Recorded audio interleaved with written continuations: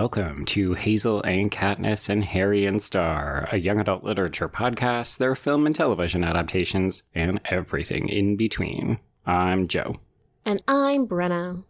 And our show is located on the ancestral lands of the Haudenosaunee, the Huron-Wendat, and the Anishinaabe on lands connected to the Toronto Purchase, Treaty 13 of 1805. And on the Tk'emlúps te Secwepemc territory within the unceded traditional lands of Secwepemc-Ulu, although I am joining today from Algonquin Anishinaabe territory. Today's text, Red, White, and Royal Blue, takes place half in London and half in Washington, D.C., which is the traditional home of the Piscataway and Anacostan peoples. Joe. I feel like we are so late to the Red, White, and Royal Blue party, even though the movie adaptation, just came out and we watched screeners of it. I think that, the book has been such a phenomenon. And I have to confess, normally when a book is, this much of a big deal, I pick it up at some point. And for some reason, I just missed this one. I think because I'm not really a romance reader, but I am a big new adult reader. So I'm not really sure why I didn't grab this one earlier, but I enjoyed it. Did you like it? I did, yeah. This was the second time that I've read the book. This got on my radar because of former guest Brennan Klein, as well as frequent listener and writer in Miriam. So I knew that they were both big fans of it, and I picked it up. I ended up really devouring it. I didn't think at all about it critically or why I was enjoying it. It was just kind of fluffy and sexy and fun. And then when I found out that the movie was coming out, I obviously programmed it for us. But let's just say that I still enjoy the book, and the movie did very little for me.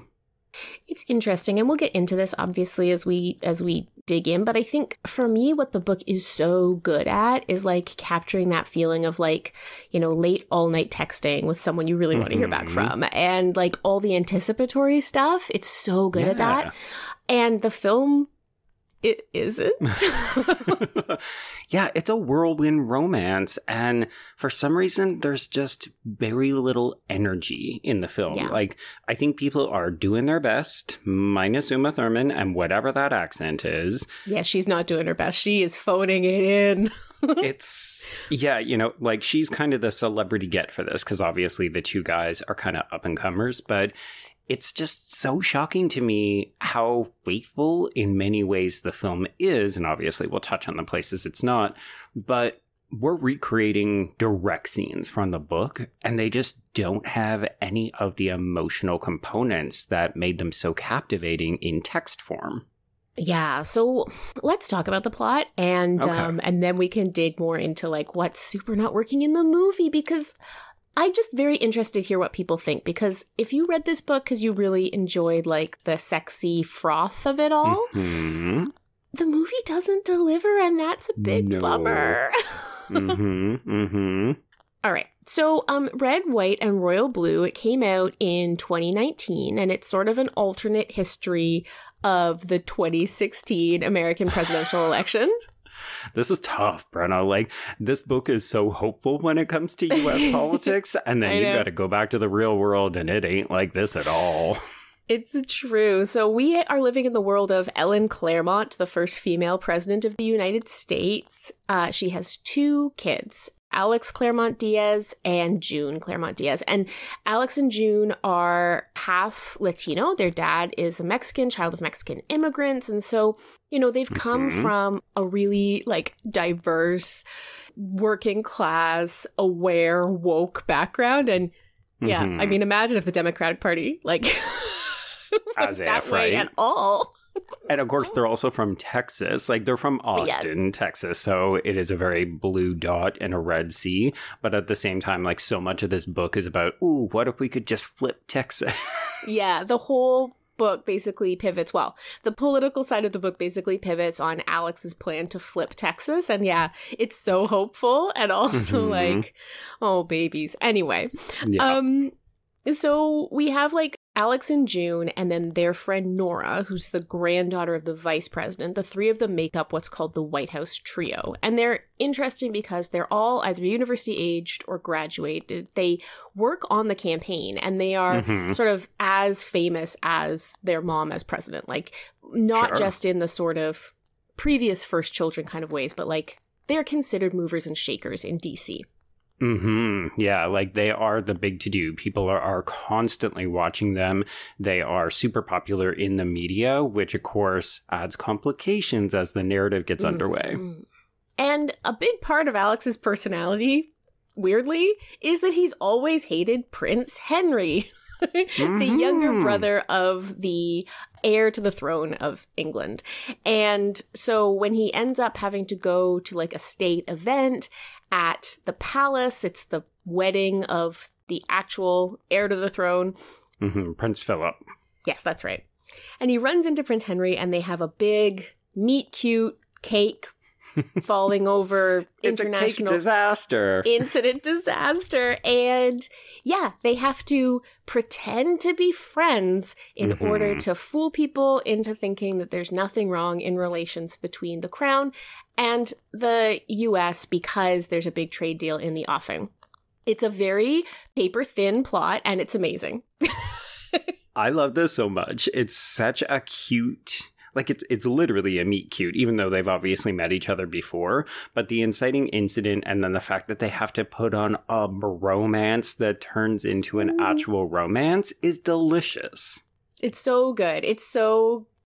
Joe and I were talking offline about how, like, as long as you don't expect the story to have anything to do with, like, the actual way the world functions, it's amazing. And I really do think, like... Casey McQuiston, who wrote this, I don't think we even said that yet. Casey McQuiston is like not a political researcher. She doesn't always seem to demonstrate that she knows like how government works. And it doesn't matter because the book is fun.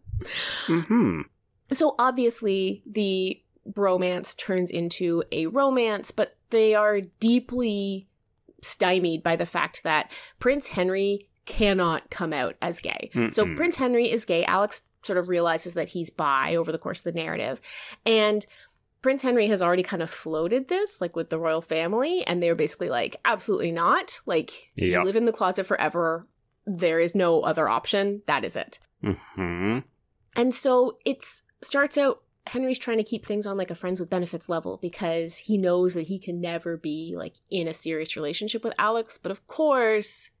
he can't because they fall in love.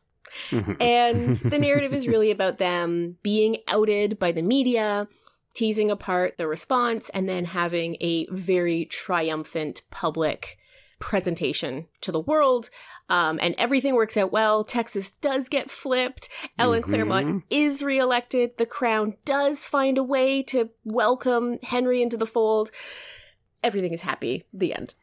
Exactly. Yeah, and we should acknowledge, we've called this movie romantic and fluffy, and I've even seen some people say it's almost campy how silly some of it is. Like, they're meet cute, they're near discoveries, the way that they end up having to implicate staffers as well as Secret Service and stuff into the fold to provide them cover so that they can meet in clandestine places and hook up in like sheds at polo matches and so on. It's all very silly and fun, but we should acknowledge there's also a relatively serious undercurrent about Prince Henry's grief about the death of his father, who died from cancer. I mean, I love the detail that he was an actor who was a former Bond. Like, he was James Bond in this alternative history. But yeah, I mean, there's Prince Henry's younger sister, Princess B, who had to go to recovery for cocaine addiction, and she ends up getting implicated in the leak, and she has to deal with like her recovery very publicly. So there are some relatively serious issues being unpacked in the book. It's just that it's also very fun and frothy. Yes, and I think on Alex's side, we have the whole plot line with Rafael Luna, who's a Latino and openly gay senator from Colorado, who Alex really looks up to and ends up feeling deeply betrayed by because Luna gets sort of swept up in some DC business and thinks that he can He jumps parties, Brenna. Well, he does it because he thinks he can upend their campaign, which is like so naive and foolish, but then he actually sort of does. Because everything works out in this book. Yeah, that's definitely one of those elements where I could see people saying, oh, this is just absolutely ridiculous. Like, that would never, ever happen. Flipping Texas, sure. Blackmailing the crown into accepting Alex as a royal suitor, sure. Rediscovering the decency of the Republican Party? Never. No.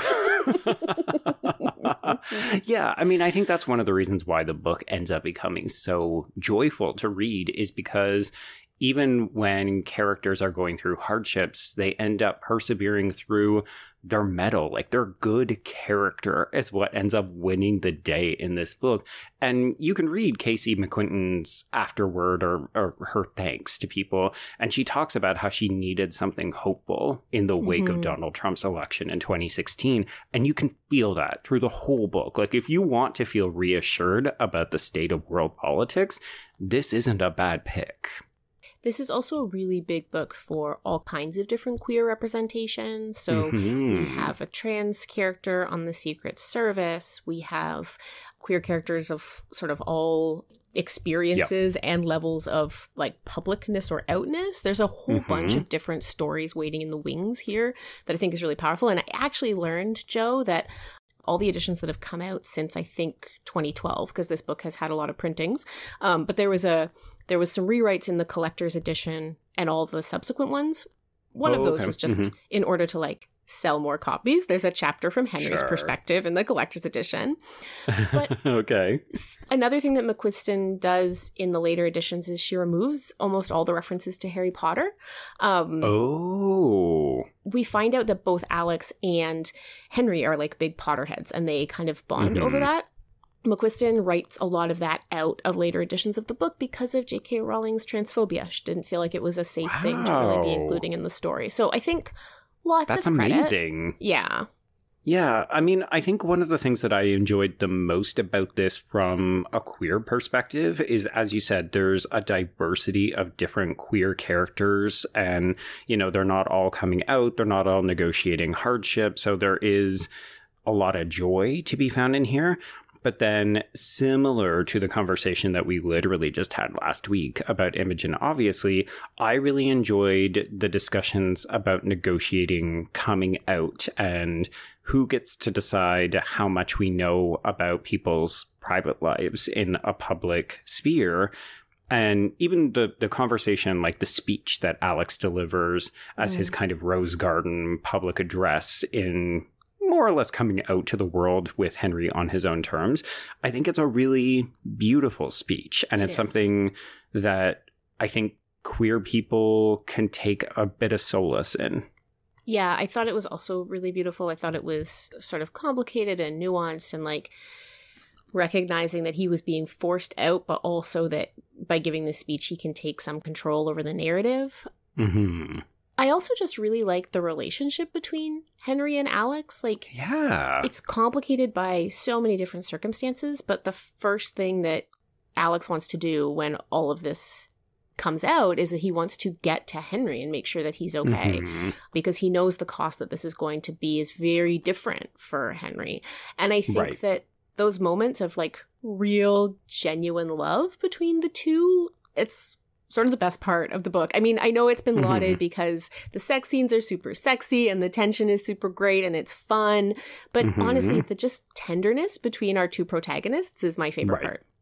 Yeah. And, you know, of course, like a traditional rom-com, there's something very enjoyable about watching enemies discover that secretly the reason they don't like each other is because they're in love with one another. So watching the evolution of the relationship go from I hate you to I'm fascinated and perplexed by you to I'm turned on by you, let's hook up as often as possible to oh no, this is actually something with feelings and it's far more powerful than that. Like, is it very typical in terms of romantic narratives? Absolutely. But it's a formula that works, and McQuiston seems to recognize exactly how powerful that can be.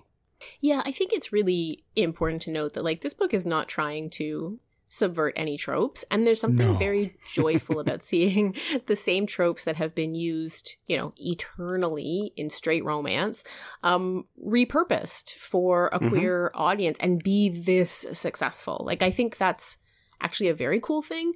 We talk a lot about how we expect books by writers from equity-seeking backgrounds to be novel, and they have to be the best thing ever, and they have to break all the molds. And I think what McQuiston is doing instead is actually just a really savvy use of established tropes that straight readers have been seeing themselves in forever. Yeah, absolutely. Joe. I really enjoyed the book. And I don't know if there's more that you want to talk about, specifically about the book. We certainly can. But I think what fascinates me about this week's episode is how much the movie did not work for me. So I kind of wonder if we could pivot and talk about, what works in the novel against what doesn't work in the film. Because I was very surprised that I was so bored by this movie. Absolutely. Let's talk about the film. I sent you to the royal wedding with simple instructions. Don't cause an international incident. How's it going? You've done some pretty stupid things in your day, but this... Thanks for cake? Henry shoved me. An urge I currently share. What I need is some good old-fashioned damage control. The White House and the palace are going to release a joint statement. You've got to be joking. You can hate Prince Henry all you want. My NDA is bigger than yours. I want you to know that. You're wearing lifts. Know that too, sweetheart. You better act like the sun shines out of his ass and you have a vitamin D deficiency. So what is what you might say to convince the world that we're actually friends? I love hanging out with this guy. We never have to see each other again. You're expected at my New Year's party. Did I do something wrong? Do you ever wonder who you'd be if you were an anonymous person in the world? I have no idea what you're talking about. You're as thick as it gets. What I meant when I said... yourself, Your Majesty. It's Your Royal Highness. Oh. Dear Alex, I miss you. Good morning. We are in a hotel crawling with reporters. If anyone sees you leave this hotel, I will Brexit your head from your body. Your Royal Highness. You need to figure out if you feel forever about him. Do you love him? What difference would it make if I did? I want someone to love. Prince Henry belongs to Britain. I need. We can figure out a way to love each other on our own terms. It's like there's a rope attached to my chest and it keeps pulling me towards you. Okay. So Red, White, and Royal Blue gets adapted by director and writer Matthew Lopez. He co-wrote the script with Ted Mallower, and obviously this is based on Casey McQuiston's book.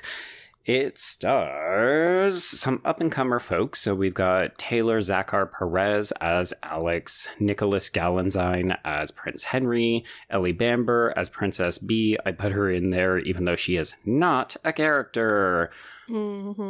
Our perennial fave, Rachel Hilson, appears as Nora. Welcome back, Rachel. Love her. She kind of gets some stuff to do, but mostly that's because Nora is also June in the film adaptation. So we completely write out Alex's sister, who has, a couple of really important subplots in the book. I can understand why we get rid of her because the film just doesn't have space for all these characters. But I will confess, I wouldn't have thought June would be the character to go.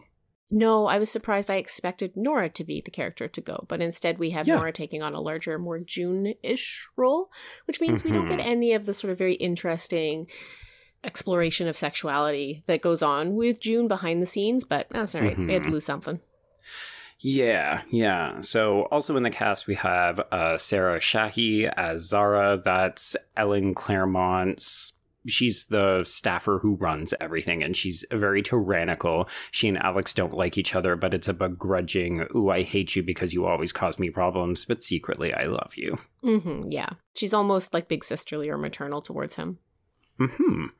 We have Anish Sheath as Amy. So she's a lesbian secret security guard who has a trans wife in the book, but I don't believe we see her wife, or if we do, maybe it's only in the background of the film. Amy's trans in the book. Oh, okay. Sorry, I got that wrong. I was trying to remember who the trans character was. Yeah, it's Amy. Okay. So I stand corrected. We've got Juan Castano as Miguel Ramos, and this is a new character who replaces Rafael Luna. And Miguel is a sleazy reporter that hooked up with Alex on a campaign trail, and he's very forward. He clearly wants to reconnect physically with Alex. So Alex's bisexuality is almost more cemented in the film as a result, but this character is much more duplicitous. He's very much the obvious person who leaked all of the private emails to the media so that he could capitalize on it with like an editorial to, augment his own reputation and career. Yeah, the movie needed a villain, and so we get him. Mm-hmm. And he makes it so that we don't need Levi, who was the high school boy who Alex fooled around with but didn't think it meant anything, who he then has to kind of come to terms with later once he realizes about himself. But he also replaces a storyline that June has in the book where she's been having a fling with a sleazy political reporter on and off. So it's sort of like erases and ties up a bunch of people. But yeah, it means that we don't have a Rafael Luna and we don't have that whole betrayal backstory. Yeah, in some ways, this makes sense to me because it is more streamlined. And as you said, it gives us a very obvious, easy villain. I have some thoughts about how this is all resolved. And it's part of, for me, the unsatisfying nature of the film. I do find it interesting, Joe, that the film takes a fairly traditional trope here and makes a queer man the villain, a brown queer man in this very diverse story. We end up with a really traditional, almost like queer panic villain with like unresolved love story. Like, it made me a bit uncomfortable, I have to say, compared to the complexity of how the outing happens in the book. I get it. It had to be streamlined, but did it have to be? Did it have to be a queer man? Did it? Yeah. Let's unpack that, because really there's only other two people in the cast that I was going to mention. Clifton Collins Jr. as Alex's father, Oscar, and then the aforementioned Uma Thurman as President Ellen Claremont. We'll come back to that. Wow, Stephen Fry erasure, but okay. Oh, please. Barely in it. In it more than Heartstopper Season 2, but barely in it. Barely, I know. He's taking all these phoned-in roles. Anyway, go ahead. Oh, gosh. Okay, so let's talk about this kind of Machiavellian scheme, because as we mentioned in the book, he is positioned as a queer villain for part of the narrative because he jumps ship so that he can work with Ellen's competitor for the presidency. And there's all these complicated feelings of betrayal because Alex looked up to him so much. And then, as you said, yeah, it's revealed, oh, this was kind of a triple cross where he was trying to get in with this guy so that he could expose him. There's a really uncomfortable kind of pedophilia angle where Diego was actually sexually assaulted or propositioned by this Republican man. And it ends up becoming a big political blackmail kind of scheme. And that gets really watered down so that it's very simple and very easy to understand in the film. Okay, so just a minor correction. It's Rafael Luna, who the character that we're talking about is.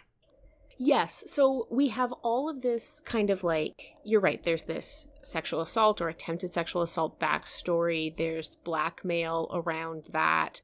There's the sense that this guy will predate further. We find out he's starting like a young congressman's club or something where he's going to have like young people. He's going to have a lot of access to a lot of young people.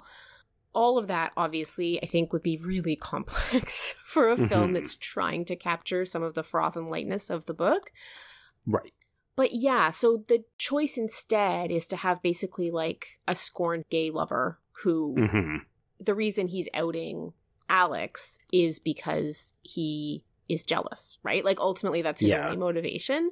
It's super boring. It's so boring comparatively, right? And ultimately the film isn't really interested in politics at all. Everything political is in the background. We don't even really understand that Texas is flipped because of Alex's Texas strategy in the film. I disagree with that, because we actually see him. There's a montage where he goes to Texas and he works his butt off. Montage. Well, I think it's pretty obvious. But he gets removed from the campaign way before there's actually any success with it. And I just think in general, I don't know.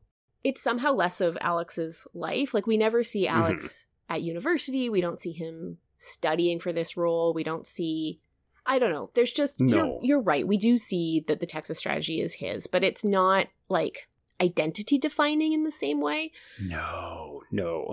And there's something missing with not having Raphael here, right? Because he's positioned as not just a mentor, but someone ultimately that Alex can say, this is who I should be modeling my career after, because we're both men of color, we're both queer, he's already broken ground on this, and this is who I can follow in the footsteps of. And over the course of the book, it becomes more evident to Alex that his predetermined path isn't the one he has to stay on, because he never expected to meet someone like Henry and didn't expect to have a future that would take him off of this predetermined path. So I love the kind of intersection of politics and relationships and how you can change and still achieve what you want. I think one of the end of book lines is, I'm paraphrasing, but it's kind of you'll get there. It's going to take you a lot longer. But, it's a different path, but the destination is still the same.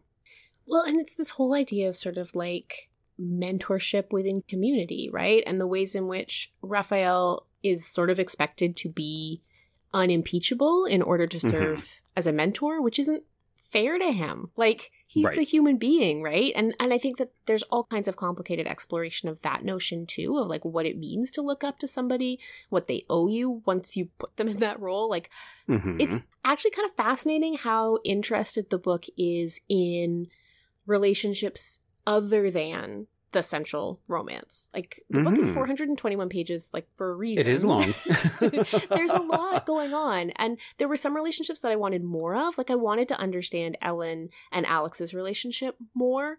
There are moments when she opens up and I wanted more of that. But in the places where McQuiston has explored it, and I think Raphael is probably the strongest example, it adds a ton to the narrative. And I know a movie can't do everything, but this particular choice is a choice. Well, that, and I think, so the big piece that doesn't work for me, as you said, we expect that it's going to be less complicated because the film can't do everything. This is the problem with adaptations. We've covered this a million times. So one of the things that I don't like about the film is the resolution with Miguel. So, he is interviewed, I think, by Rachel Maddow. Sure, whatever. Yeah. And she basically says, well, you published your report mere hours after the news was leaked, and yet how would you have had time to read through, 75 emails and blah, blah, blah, and then still publish this? So she basically says, hey, everybody knows that it's you. And that's where it stops. We don't touch base with this character again. We don't get any kind of resolution. We don't really hear about what the ramifications of his actions are.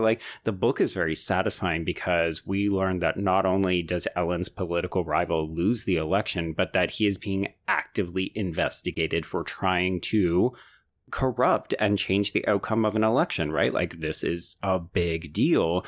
And the film is kind of you get that he's the bad guy, right? We don't actually care, though, so we're just moving on. And it's wildly unsatisfying. It's very, very unsatisfying. I do want to interject here, though, that can we talk about how hard Rachel Maddow is working in this movie?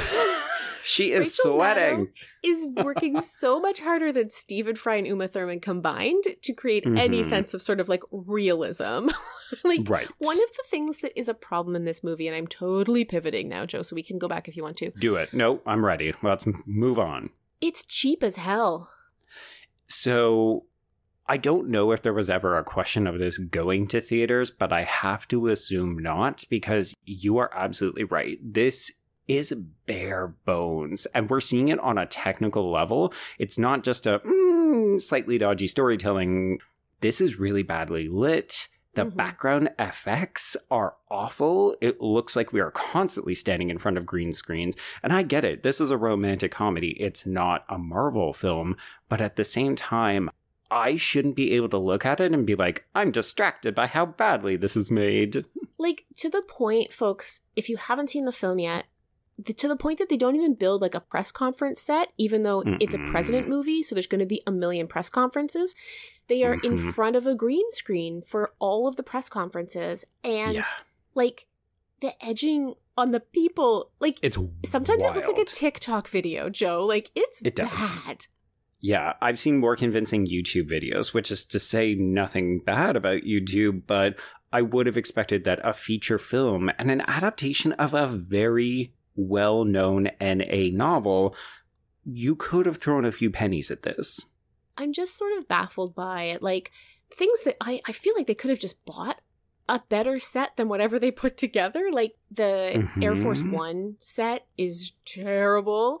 The Not Palace good. sets all look really chintzy. Like, I don't know, man. I would have preferred them to try to shoot in fewer places and just do it better. It was a real disappointment to me because part of the fun of Red, White, and Royal Blue, the book, is that you are totally submerged in the opulence of this world, right? Like, part of it is, I mean, Alex is a little bit of a fish out of water. He feels like he's still a working class kid, but he lives in the White House and he goes to the palace. And like, that's a huge part, is just the sort of sense of weirdness as he begins to get used to this world. Yeah. So you're always aware in the book of like the amazing linens on the royal beds and like the decor, and Alex is always telling us about the world that he's looking at, and then you get to the movie and it's like somebody drew generic like stick figures on cardboard. It's just a real bummer. I really felt it in the White House scenes. I'll confess I wasn't as bothered in the Royal Palace stuff. Like, it had a fair amount of opulence. It just also felt like we were maybe confined to about 2 or 3 rooms. So I feel that. Like, the scope of the film's world feels very small and limited, when in the book we are traveling the world, right? Jet set. We're at benefits all over the world. We're in all these incredible locales, and I'm just surprised there wasn't more money to put at this film, Joe. And you're usually the one who can give me this kind of like context. And I guess I'm sure on some level it's just like, you don't have to, because people will watch this because the book is so popular. But like, Amazon had to outbid like a bunch of different companies to get this, to get the rights. Like, it wasn't cheap for them. And the book itself has, sold, just trying to see if I can find the numbers, and I can't, but it's a New York Times bestseller. It like surprised everyone, the number of books sold. I guess I just don't get why you would make this film on the cheap. Does it ultimately just come down to the fact that like they think a romance audience is going to be fine with whatever, or? I think it's that, and I think for the purposes of our podcast, it's also this is basically being made for young adults and new adults, and we don't need to impress them. Because, the audience will be there from the readership, but also, it's just a new adult film, so we don't need to spend a ton of money on it. Like, that's the feeling I'm getting. I don't know for sure, but this feels very, you know what, we got Uma Thurman, and that's enough of a sell. I genuinely wish they hadn't bothered to spend the money on Uma Thurman. Here's the thing. I don't think she's actually bad. I just think the accent is so terribly distracting that I can't even acknowledge other parts of her performance. I don't even have to say that she's bad. I just don't think she's adding anything. And I'm sure she cost a lot compared to what else the movie had to spend. So I'm just kind of like, why? All right, well, we've been dodging around the actual romance and the central characters of this film. So I'm curious, how do you feel about Nicholas Gallanzine as well as Taylor Zachar Perez in these roles? They are both adorable. There are moments that I really believe the romance. Okay. I think the love scenes are, for the most part, good. Okay. But maybe not good, but okay. Where the chemistry really fails for me is, and I think it's because I liked it in the book so much, to be fair and give context, but like Right. the anticipatory stuff, the distance stuff, I didn't find it very like sexually tense at all. Mm-hmm. It didn't even always feel like flirting. I only knew it was flirting because I know the beats of the story, you know?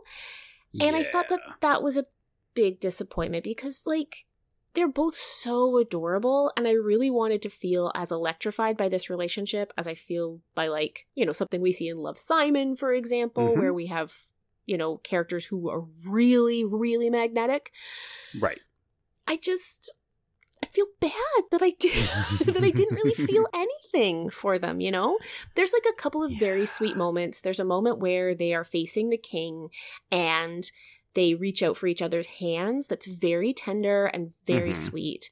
Right. But in terms of like electricity, I didn't find there to be much.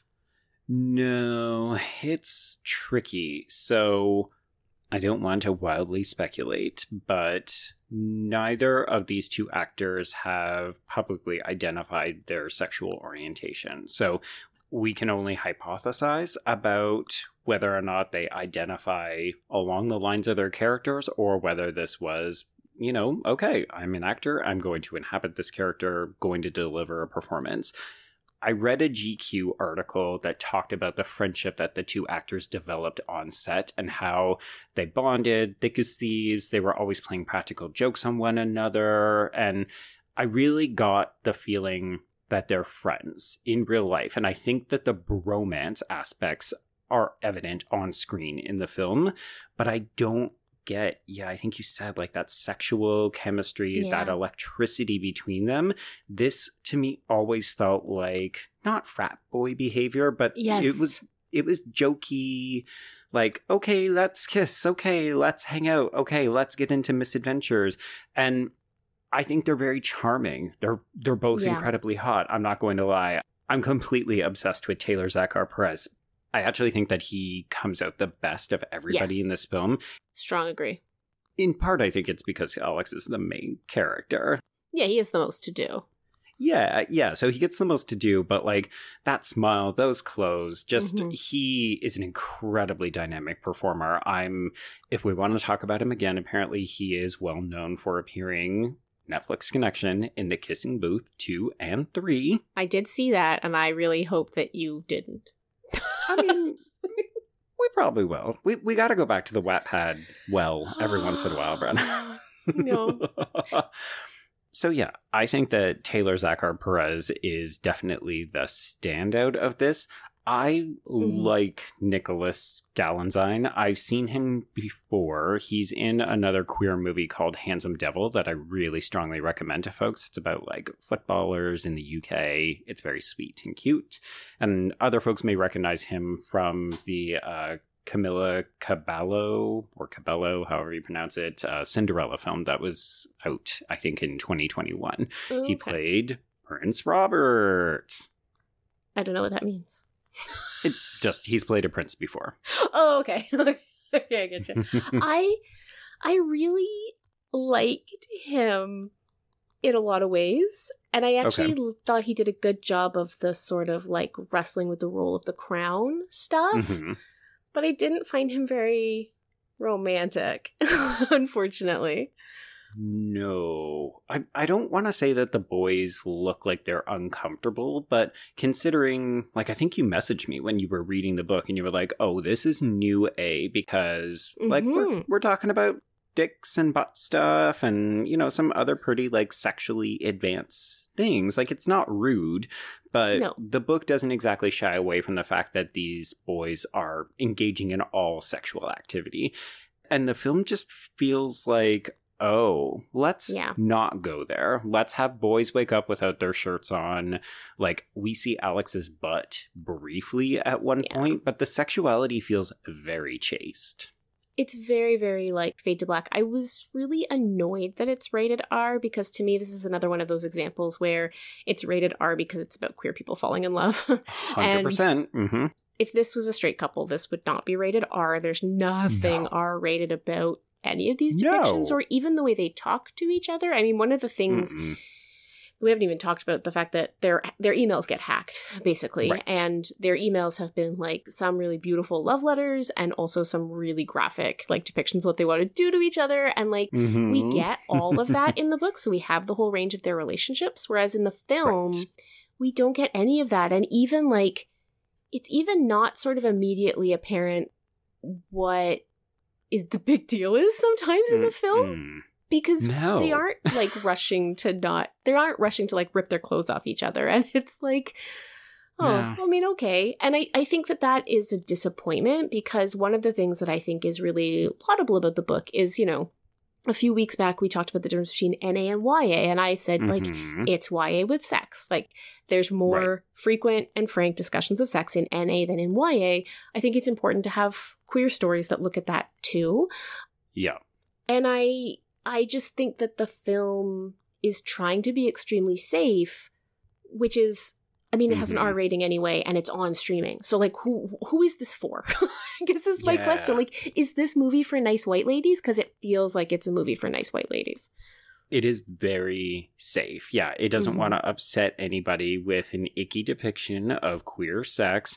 Like, this is closer to Heartstopper territory, which frequently gets berated by older audiences. Like, why are these boys just kissing? How come they're not touching each other's penises? Like, you would expect that people would be touching each other's dicks in this movie, and it is a lot of kissing. It's like rushing to kiss you in a closet. And I'm like, okay, like, it's not bad. These boys are both very attractive, but also I thought we were going to be a little bit more sexually frank than this. Can I talk about the scene that disappointed me the most, Joe? Absolutely. Have at it. It's the karaoke scene. Yeah. So, in the book, they actually go to, like, a public bar, which, I mean, it does stretch the bounds of believability, for Absolutely sure. not. No. They get super, super drunk, and they start singing karaoke, and it's this moment of, like, everybody's like, oh my god, everyone who knows Henry is like, is he actually gonna get drunk and, like, let his real self out? And he does. And it's, like, amazing. And he's a bad singer, and he's so earnest, and he's so clearly in love with Alex in that scene. And we get literally none of that in the film. I don't even know why they included the karaoke scene, Joe, because it doesn't do any of what it should do. And it's not even really fun to watch. It is also just boring. I'm so disappointed. It's very weird. Yeah, because it's like there's a public makeout that we don't see in the film. And then, Henry really cuts loose. And it's this great moment. Like, I expected we were going to get this brilliant montage of this sequence where we really get a sense of how these individuals come together as fast friends. But this is one of those big pinnacle moments in Henry and Alex's relationship, in the same way that the visit to the museum does. And I feel like the film actually nails that a little bit better, although again, still not quite the same electricity and sparks I was hoping for, because I think their song and their dance is really muted and not super impactful.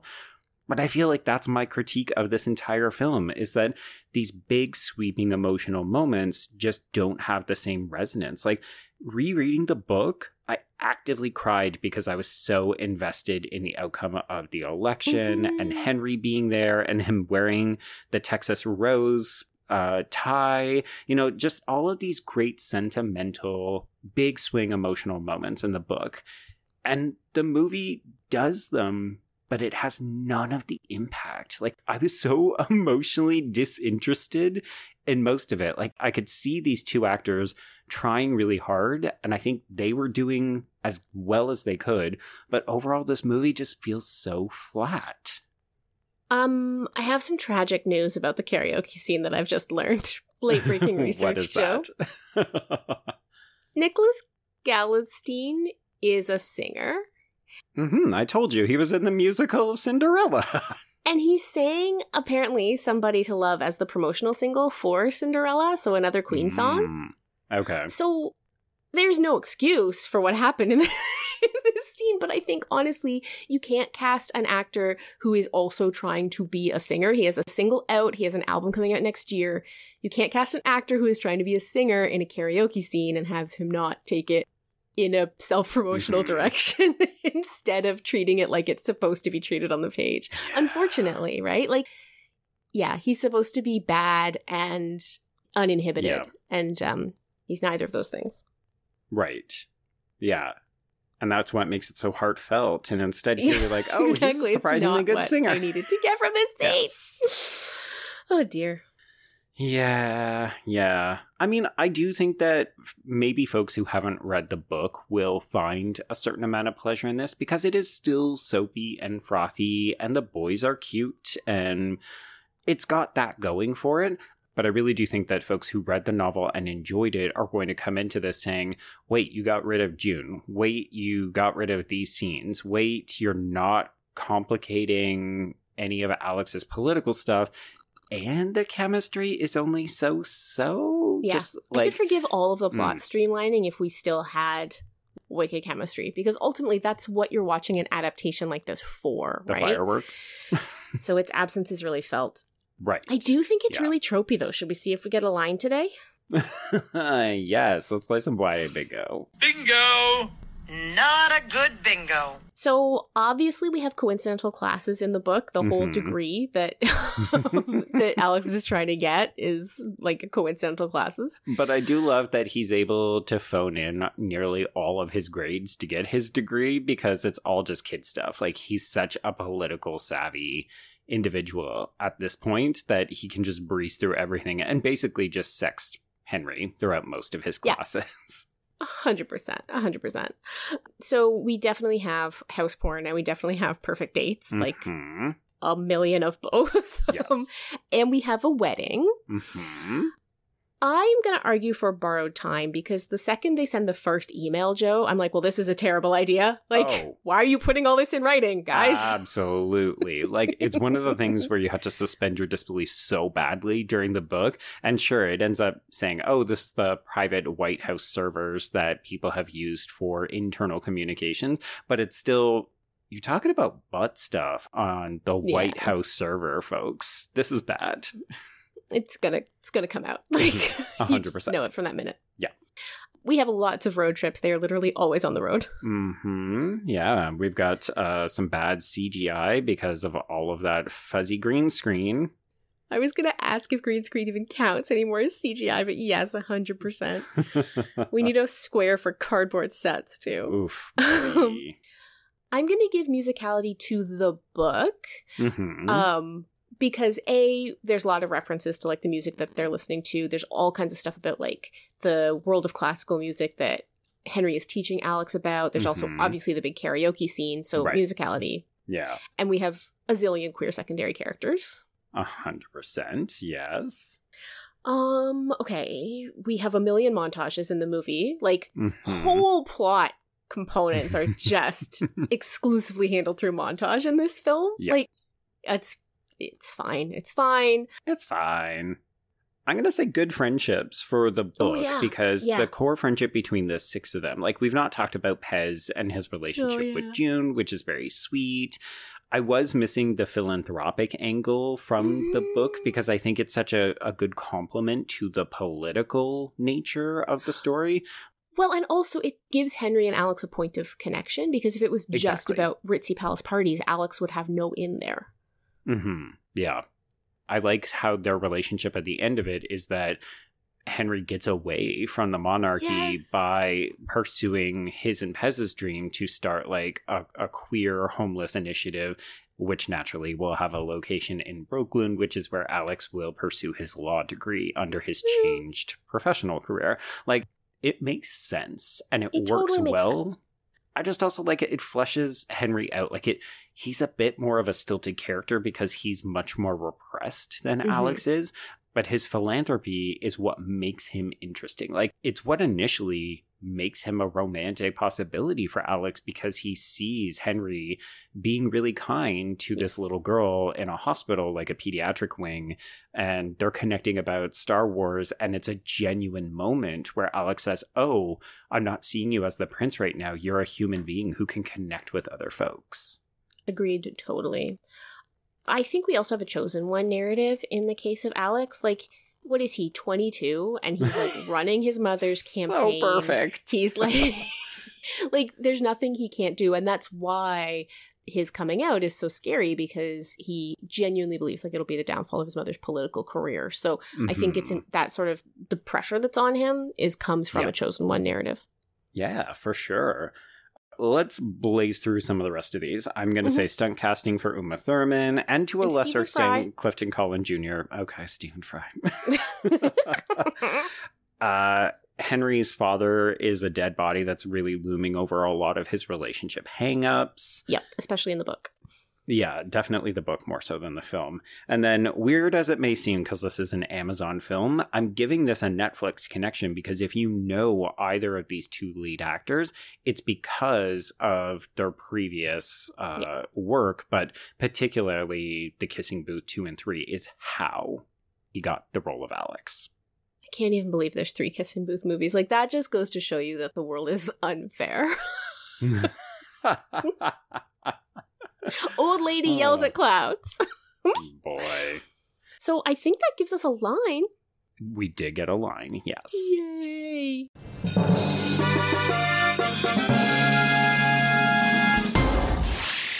You're good for something, movie version of Red, White, and Royal Blue.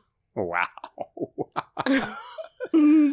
All right. Well, Brenna, I feel like we've been talking a lot about queer things lately, so maybe it's time to take a breather. Let's throw a bone to the heteros, Joe. And we're moving into book club. It's too late to submit your thoughts on book club, but come back for the episode on Alana, The First Adventure by Tamara Pierce. And then we're back into straight love triangle territory with Allegiant, the final book in the Divergent series, and the movie that only gets halfway done, Joe. Yeah, I'm excited by that. That's our final episode of Book 5, which of course means nothing because we'll still have an episode the following week. But, you know, the theme music will change because it's another 50 episodes done and dusted, Brenna. Oh my god, Joe, 50 more episodes. We've been at this a while. It's wild. It's very wild, yeah. This is the most episode of a podcast with the most loyal listeners for a relatively tiny audience, I have to say. Yes, I like the caveat. Thank you. So if you want to celebrate the end of yet another amazing book of HKHS Pod, you know how to do it. You can find us on the social medias at HKHS Pod or on the hashtag HKHS Pod. Joe, we've recently emerged on the Instagrams. This is so people true. can find us there. Yes. If they want to find you places, where do they find you? I can be found at B Stole My Remote, and that's the letter B. And I'm at Brenna C. Gray. That's Gray with an A. I did ditch my Twitter account if you're looking for me there, but I'm on Blue Sky, and you can find us now on Instagram. And you know what? The best way to get us a long form message is to send us an email, hkhspod@gmail.com. We need more mail, Joe. I would like to do more mailbags, and the summer has been quiet. This is true, yes. I feel like folks were getting into the group for a while there, and then they were like, we're good. Okay. So, yeah, folks, if you've got something to say, as a reminder, it doesn't have to be about this week's episode. It can be about general thoughts. Maybe you saw something and you were like, hey, I should let them know about this. Give us recommendations, other things that you're looking forward to, and so on. And this is where we get our best recommendations. As you all know, much of our programming happens because of things you suggested. So if you see something out in the world, don't be shy. And until next time, I will see you on the page. And I will see you on the screen. We mentioned in the book, Diego Luna, he is positioned as a queer villain for part of the narrative because he jumped ship. That's what we lose with not having Diego in here, right? Like, there isn't somebody to look up. Raphael. Damn it. Where do I come up with this? I don't know. But I find it particularly unsatisfying what happens with Miguel because he more or less gets... I'm Miguel. talking about Miguel now. We're talking about the movie now. Okay, sorry. So if you want to celebrate our 50th episode, or, well, not our 50th. So if you want to